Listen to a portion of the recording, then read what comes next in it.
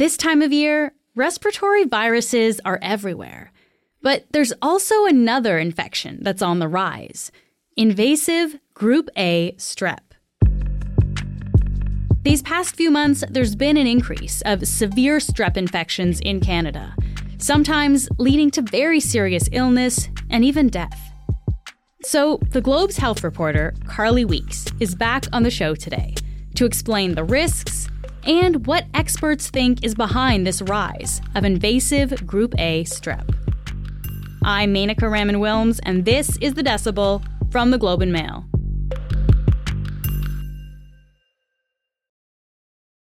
Carly, thanks so much for being here again. Oh, of course. Good to be here. You're a regular in these days. This is the season. It is the season. You're right. Yeah, we'll probably talk again before respiratory season's over. Yeah. Well, so last time we had you on, we were talking about respiratory viruses. Today, we're going to talk about invasive Group A strep. So Carly, what exactly is invasive Group A strep, and what causes it? Yeah, this is actually a really common type of bacteria that we find, all over the place. I think everyone's pretty much familiar with strep throat. So this is the kind of bacteria that we see often, and people can even be carrying around without realizing it.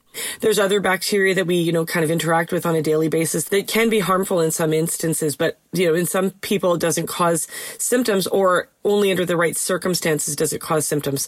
So this is a bacteria. The problem is that if it becomes introduced into a person's throat or through their skin via a cut, this is where it can start to cause problems. And in some cases, it can start to be invasive. So I think it's important to separate out that Group A strep can cause things like strep throat that most people will recover from, and other mild infections like skin infections. These are the kinds of things people will recover with. They may need antibiotics, say, to recover from a very painful strep throat. But this does not mean it's going to turn into an invasive Group A strep infection. Okay. But if that strep bacteria travels further into the person's system, so gets into their bloodstream or gets into their deep tissue, this is where the problems can begin. So essentially, this can really start to do a lot of harm in a person's organs and a person's brain, depending on sort of where the bacteria end up. So public health officials have said they're watching this rise in invasive Group A strep cases. Why are we hearing so much about this now? So this is really concerning. These invasive strep A infections are quite serious. They can be fatal. The reason we're hearing so much about this now is that even though these infections have been around forever, this is not brand new, we're seeing a somewhat alarming uptick in cases, particularly in kids. We know that seniors are often at risk for these types of invasive infections, people whose immune systems are compromised. But right now, for perhaps a number of reasons, we're seeing infections in kids on the rise in a pretty significant way. And can you give us a sense of, I guess, the numbers? Like, how does this season compare to previous seasons? Yeah, BC officials came out with an update at the end of last week. So they said that in 2023, they had triple the number of infections in young people than they had the previous year. So basically 3 times as many. So that is quite an anomaly, and obviously, cause for concern, right? I don't think anyone's trying to alarm the public, and certainly these infections remain somewhat rare. But in BC alone, there have been 4 deaths in children since mid-December. So obviously, when this does strike, it can be very serious. It moves quickly. And health officials want people to be aware of the fact that this is happening. Mm-hmm. And when we talk about the seriousness of it, do we have a sense of hospitalizations or how many people are affected seriously by this? Sure. Yeah, definitely. And all of these numbers are tracked by various provinces and the federal government. So we know that more people overall are getting infected. Kids in particular, those rates are going up. And of people who get infected, it can vary by age group and the severity of these infections. But in general, the majority of people, let's say 75% or perhaps even more of people who get infected will require admission to hospital. 75% of people are infected. Wow. Yes, just underscoring how serious this really is. And when you look at things like, fatal outcomes, estimates can vary, again, depending on age group, but anywhere from, say, 5 to 15% of cases will end up being fatal. So obviously a very, very concerning trend, especially when you see this happening in young people. Yeah. And you mentioned some numbers out of BC. It sounds like we're also seeing this, though, in other provinces across the country as well. That's right. Yeah. So we had Public Health Ontario, for instance, reported that they had a very big increase, so that from October to the end of December, they had 540 cases in the province across all age groups. And that is including 6 deaths in people under age 18, 60 cases in people in BC under age 20 last year. That's, again, 3 times the amount they would expect. Other provinces have reported similar trends. New Brunswick, Quebec, I believe Manitoba as well. And I think if you probably asked officials in every single province, which we often have to sort of do, not having a national system, you see these trends being reported across the board. What are the symptoms typically if someone is infected? Symptoms of an invasive group A strep infection will not look typically like, sort of your regular cold or flu, right? Like a child who's coughing or sneezing. So some of the symptoms to be very watchful of and to seek action on sort of in an immediate way. Don't wait and see. Things like a fever that does not relent. So 5 days of fever, that's cause for concern. And I think most parents would be aware that that's kind of a bit unusual, right? The child who has a very long-lasting fever coupled with a rash that sort of feels like really rough sandpaper on the skin may be very red. Sometimes there's a swollen tongue involved. A kid who's lethargic, so a child that's difficult to wake, a child who's very sleepy, any sign of difficulty breathing, child who's experiencing a lot of pain. And a lot of these symptoms would go for other age groups as well. But I think in kids, you have to often do a lot of guesswork, and you have to, as the parent or caregiver, to identify when there's something going on here. And I think a lot of times, according to the doctors that I spoke with, it is kind of apparent that something is the matter. Like, this is not, give the child sort of a warm cloth and a show and a popsicle. This is, okay, what's going on here? And they're saying in those instances, go and seek help. And even though emergency rooms are rather busy, this is not the time to sort of wait and see, is the message. Okay. So yeah, so if these symptoms are presenting in a concerning way, this is what you're saying. It's something you should be taking seriously. And I understand that invasive group A strep can also lead to a number of severe outcomes. Can we talk a little bit about that? What can actually happen with this infection? Yeah, definitely. Yeah, we refer to it sort of requiring hospital admission or being fatal. But really, that's because through a number of different illnesses that this can cause. So, things like pneumonia, meningitis, very scary, obviously. And then the bacteria can also release toxins, so leading to toxic shock syndrome. And even in rare instances, flesh-eating disease. Wow. So very, very serious outcomes here that require immediate attention and intervention. Can we just dissect that for a second here, Carly? Like, how does this bacteria develop to the point of a flesh-eating disease? Right.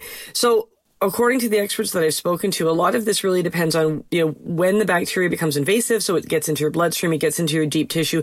That allows it to just kind of move around and do damage that in otherwise sterile areas of the body where it wouldn't be able to get to. So it really depends on where the bacteria kind of travels to and how it's able to impact, say, the tissue or different organs, the brain. And that's how it can become essentially in a very high level way.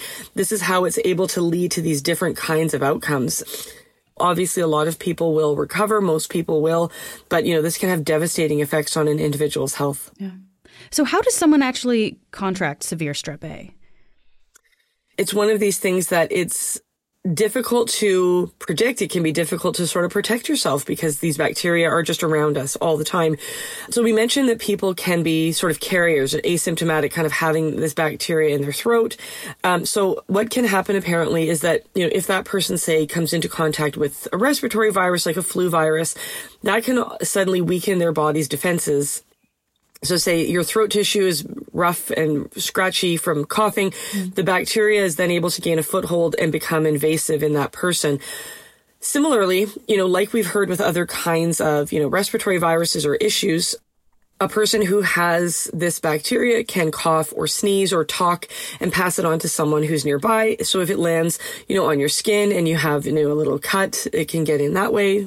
Or it can land, near your respiratory tract, so you're talking to someone or coughing, it lands, in your nose or throat, and then the bacteria can get in that way. And again, under the right circumstances, can become invasive. Again, rare, but it's happening. And do we know who's at the greatest risk of severe outcomes here? Yeah, if you look at the data, seniors often fare the worst. I think that their sort of fatal outcomes are linked to invasive group A tend to be the highest.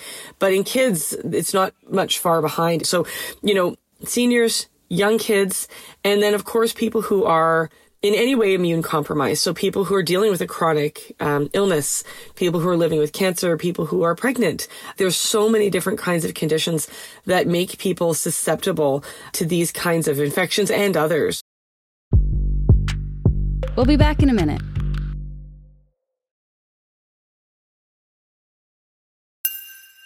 Okay, so Carly, we've talked about the symptoms, a bit about how invasive strep A can be spread. I guess the big question here, though, was why are we seeing such an increase in these more severe strep infections now? Yeah, this is, I think, the question that's been plaguing a lot of people who are working in this space. Why now? So there's probably a number of factors going on. Organizations like the World Health Organization are looking at this question and trying to figure out what's happening. I've spoken to a number of experts in Canada who believe that there is a strong tie to the fact that we're seeing more respiratory illnesses in children, and some of those illnesses are preventable. And that's because invasive group A strep infections are much more common in people who are dealing with a respiratory virus. I think we've often heard of, a person who develops an illness and then they get a secondary bacterial infection. And these are exactly the kinds of situations that we're speaking about right now with invasive group A strep. So say a person is dealing with the flu and then their body's defenses, again, are weakened. It's easier for the bacteria to get in and become invasive. And so the more people that are infected, the more chances there are for these bacteria to enter a greater number of individuals. And that's really the concern here, is that, as more and more children are sort of spreading these viruses around, this may be one of the causes. There could be other things at play too. We did have a couple of COVID years where we didn't have a lot of spread of viruses. And what we saw, say last year, for instance, was that as people were getting back out and, kids were in regular classrooms and daycares and people were spreading viruses again, traveling and everything else, we saw a huge upswing in viruses, kind of like, a couple of quiet years followed by a bit of a rebound as kids who hadn't been exposed were getting sick maybe multiple times. But the unfortunate consequence is that we may, as a result, be seeing more of these invasive bacterial infections, which is obviously a huge concern, especially if we consider that some of these viral infections are preventable.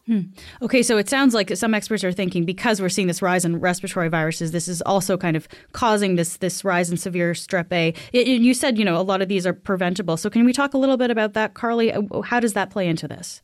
Yeah, certainly. So if a respiratory virus is kind of making a person more vulnerable to an infection like severe group A strep, then it would seem to make sense that you want to do everything you can to prevent those viruses from happening. So, if you look at things like the common cold, we don't have vaccines for those. We likely never will. There's too many of them and, they tend to be very mild illnesses. But something like the flu is deadly. It can be deadly to kids, deadly to seniors and people with compromised immune systems and others. Every year in Canada, there's deaths in kids from the flu, yet the uptake of the flu vaccine is very low. It tends to be very, very low overall. Seniors have, higher uptake of the flu vaccine, but kids have very low uptake, even though the outcomes can be quite severe. So when I'm speaking to experts about this, one of the messages that they continuously try to send is that, kids need the flu shot to protect them, not just from the flu, but from severe outcomes like this. And when you look at COVID, again, COVID infections may be mild in most children, but it's another respiratory infection that you can help prevent and help prevent some of those more severe outcomes. And other viruses that we are very common in childhood, but we don't yet have widely available vaccines for are RSV. That is a very common virus. So there's been some exciting developments there with vaccines now available or coming online soon. Hopefully by next season, for people who are pregnant so that they can protect their infants. And we're hoping to have more availability of vaccines there. But essentially, staying home when you're sick, wearing masks in crowded places, hand washing, all of those things are needed. But, vaccines will really help also prevent the spread of these preventable types of infections. And I remember reading something about chickenpox too, like kids who get chickenpox also. This can, again, increase your vulnerability to invasive strep A. Can you tell me about that? That's right. And I'm glad you mentioned that. So, any type of virus really, like, measles, you name it, can increase your susceptibility to these invasive bacterial infections.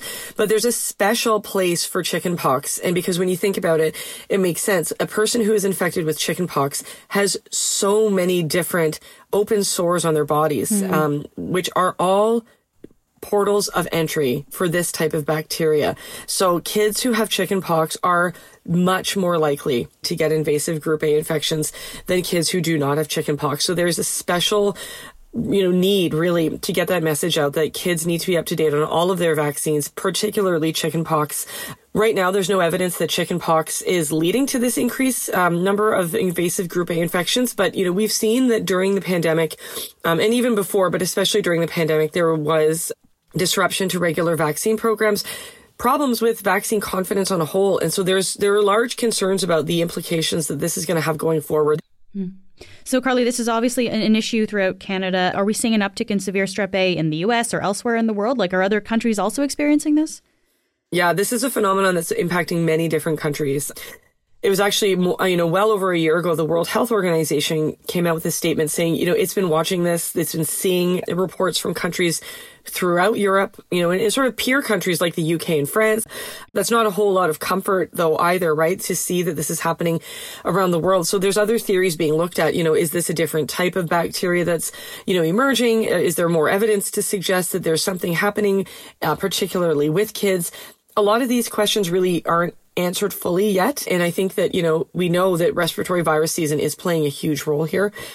But overall, this is something we're going to be keeping a close eye on in the months and likely years ahead. I guess, how have public health officials, let's talk about Canada specifically, how have they responded to this increase in severe strep A infections? We've heard from some jurisdictions, most recently BC, kind of issuing reports, alerting the public to a rise in infections and kind of warning caregivers about what to look out for. So some of those symptoms that we talked about a bit earlier, asking people, advising people to go and seek help.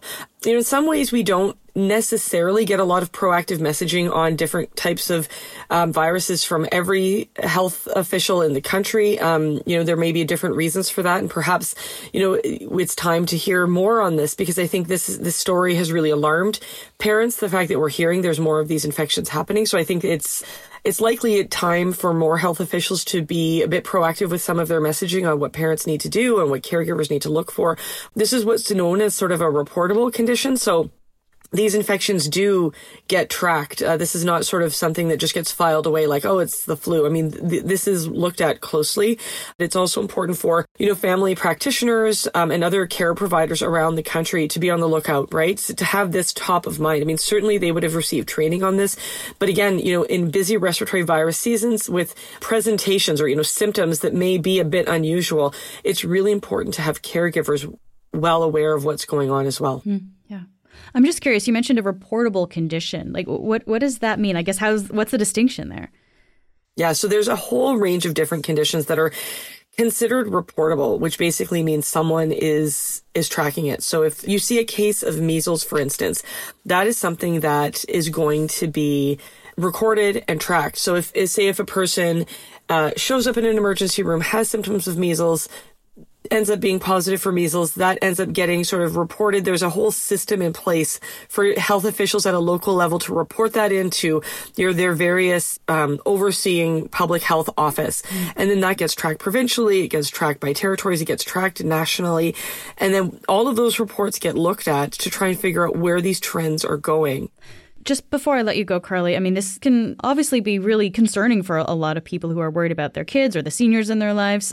So is there anything that people can do to protect themselves and their families from invasive severe strep A infections?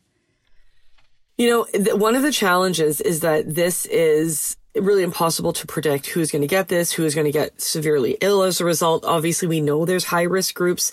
So I think, the advice from experts is take all of the precautions that you would in, respiratory virus season. So that means hand washing, mask wearing, staying home when you're sick, keeping your kids home when they're sick. Of course, we need to have, laws in place for people to be able to do so if they don't have sick days, right? So people need to have sick pay. They need to be able to stay home and not lose their jobs so that, it gets challenging when we think about it from that perspective. And stay up to date on all of your vaccines. And other than that, it is a very difficult thing to sort of say, well, it may happen anyway, right? These things are often very impossible to predict. We know that in households where people are impacted, or say if you're living in a group home type environment, if a person is infected with invasive group A strep, you're more at risk. So there's special steps that public health officials may take, like proactive antibiotics for people in those households, in those networks. Carly, thank you so much for taking the time to be here today. Of course, it was my pleasure. That's it for today. I'm Menaka Raman-Wilms. Michal Stein produced this episode. Our producers are Madeline White, Cheryl Sutherland, and Rachel Levy-McLaughlin. David Crosby edits the show. Adrian Chung is our senior producer, and Angela Pacenza is our executive editor. Thanks so much for listening, and I'll talk to you tomorrow.